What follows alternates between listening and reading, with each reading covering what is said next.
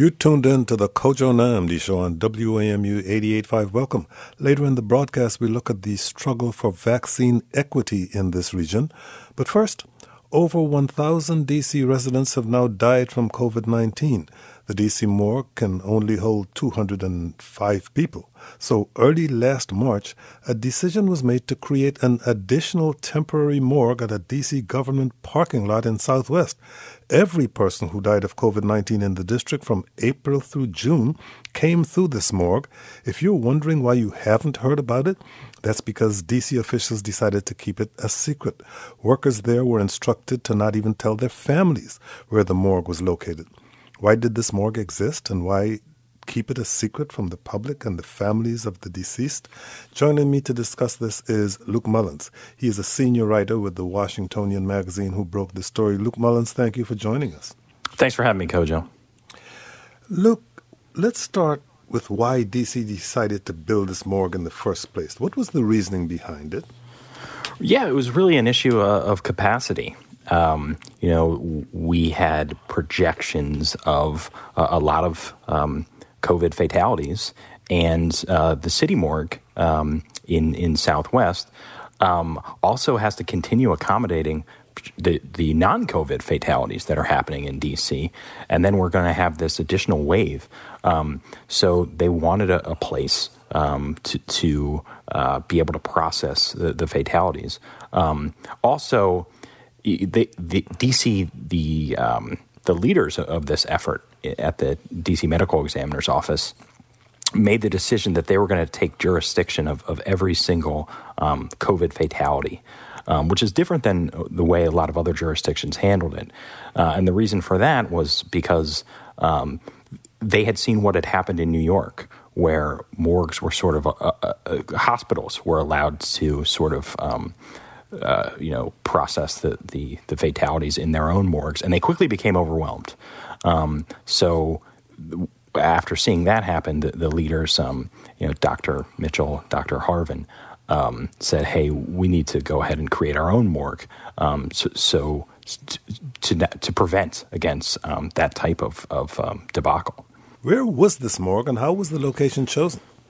So the morgue, it was inside the city, and it was chosen. There was three components. They needed it to be a city-owned land, and it needed to be big enough where they could move their equipment. There was a lot of sort of heavy-duty tractor trailers and equipment like that was used to store and process the bodies. And then also they were looking for a site that could be discreet, that you could sort of drive past it and not really see it, and also that it could be secured. And in fact, the site that was used was a parking lot in the city, city-owned parking lot that had a fence around it, and it was a chain link fence, and they ended up kind of putting some black tarp around it, and then there were armed guards outside of it also. Is the morgue still there today? It is there. It's what they call it a worm site right now, meaning it is not being used because the fatality caseload is not at a level that it was in the spring that is sort of necessitating its use. But they can have that up and running in just a couple of days. A lot of the equipment is still there, and they check it regularly to make sure.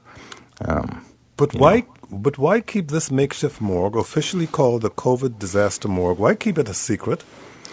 Yeah, there's a number of reasons. One, the leaders of this effort are experts in this field, which is known as mass fatality management.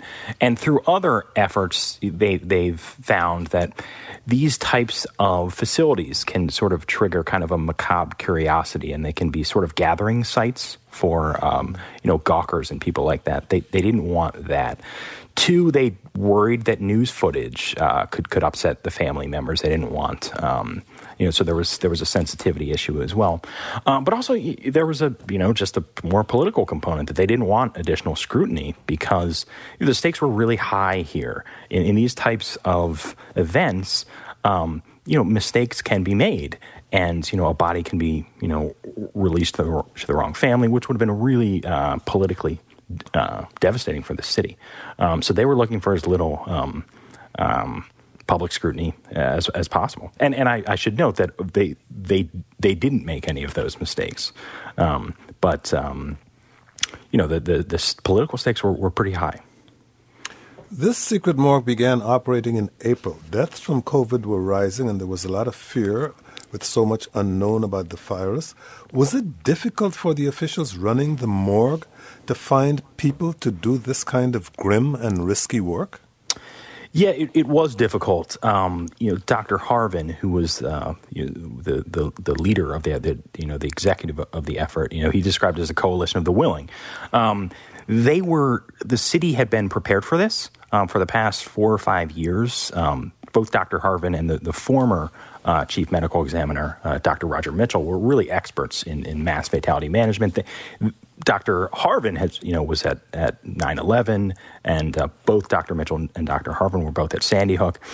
When they came to Washington, one of their initiatives was to create this mass fatality management program, preparing for something similar to this. So they've been drilling and preparing for this for a while, and part of that is creating partnerships with other agencies, both local and federal, to put themselves in place for finding volunteers. But yeah, this was, they had volunteers from, they went through the Trade Association for the National Funeral Directors Association. They sent over funeral directors from, as far away as Illinois. There were, the Army was involved, both active duty and reserve. And there was, the DC's Medical Reserve Corps was also providing volunteers. There were some students, UDC pre-med students that were there as well. Yes, they had to find people who were willing to do this grim and risky work. Is it true that some of the workers and volunteers at the morgue had never touched or even seen a dead body before? That is true. They some of the Army reservists, had never, this is mortuary work. So they had some people with mortuary experience, but also people without that experience. So it was really important for the leaders, both Kim Lassiter, who was a top executive there, along with Dr. Harvin, to train these people to treat the fatalities as they would their own family, and they took tremendous pride in that, and you took great care the goal was to provide a dignity in death. To the hundreds and now 1,000 people that we lost in the city to COVID. This secret morgue was opened with prayers from members of the clergy, Christian, Jewish, and Muslim. Why did city officials ask them to come to the secret morgue, and were they too sworn to secrecy? So Dr. Mitchell, who was the chief medical examiner, is also a reverend, and they, for a number of reasons, they thought it was important. One was to have this multi-faith community actually see the facility and make sure that there was nothing that they were doing that was going to sort of violate any of the tenets of their faith. They also thought it was important to have, to sort of, this was going to be sacred ground, right? There were going to be hundreds of our neighbors were going to pass through there. And at the same time, they wanted to provide some solace to the staff that was working there under these very difficult conditions. That was going to be both physically and emotionally very, very challenging. This morgue remained secret from the time it was created in April until your story was released on Monday. How did you find out about it, and why did D.C. officials decide to open up to you? So I wanted to write a story that could get at sort of the scope of this tragedy. It's very different than other mass tragedies where there's sort of one specific event where you have loss of life.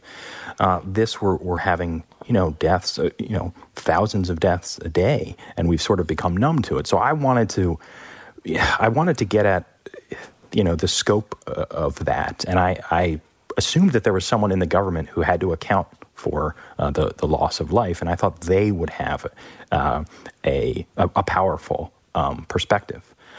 So I ended up talking to the chief medical examiner's office, and so I started this probably 6 months ago, and just talking with a couple of folks there, and I think I think they told me because they were proud of what they had done. I think that's sort of what it came down to. Talk about Donnell Harvin, one of the people Right. you refer to as the first responders you never see, the ones who go where the tragedy and mass deaths occur. Yeah, he is a remarkable guy. He, grew up in he's a native New Yorker, and has really been present, responded to sort of the darkest times in all of American history. He responded to the Twin Towers twice when it was bombed in '93, and then again in 2001 as a paramedic. He went on to become an academic, and he has 2 master's degrees and a PhD, and he ended up becoming an expert in this field of mass fatality management.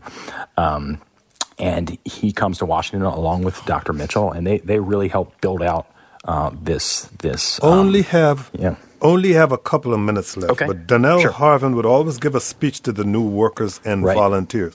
Could you please read some of what he told those workers when they first arrived? Yeah, when he comes in, he gives them this pep talk. He describes it as, there's not going to be a parade for you guys. You're not going to get discounts or big thank you signs. The work we do in silence.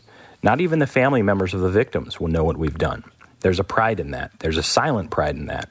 You're taking care of someone's grandmother, grandfather, husband, daughter, son, and that's a higher calling.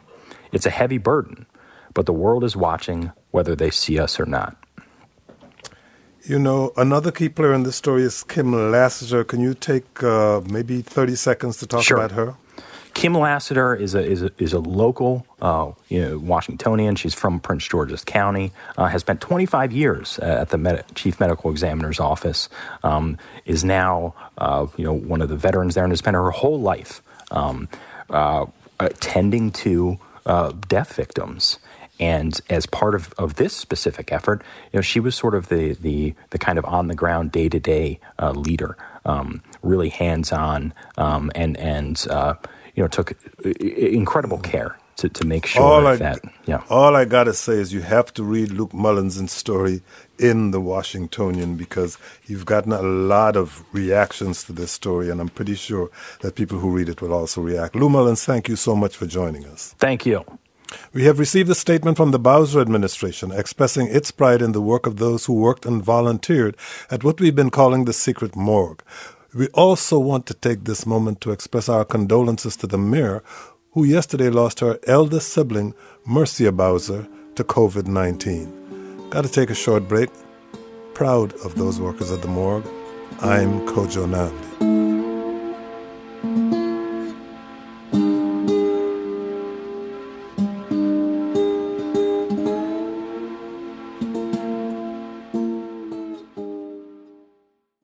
WAMU 88.5 is your listener-supported NPR news station in the greater Washington, D.C. region.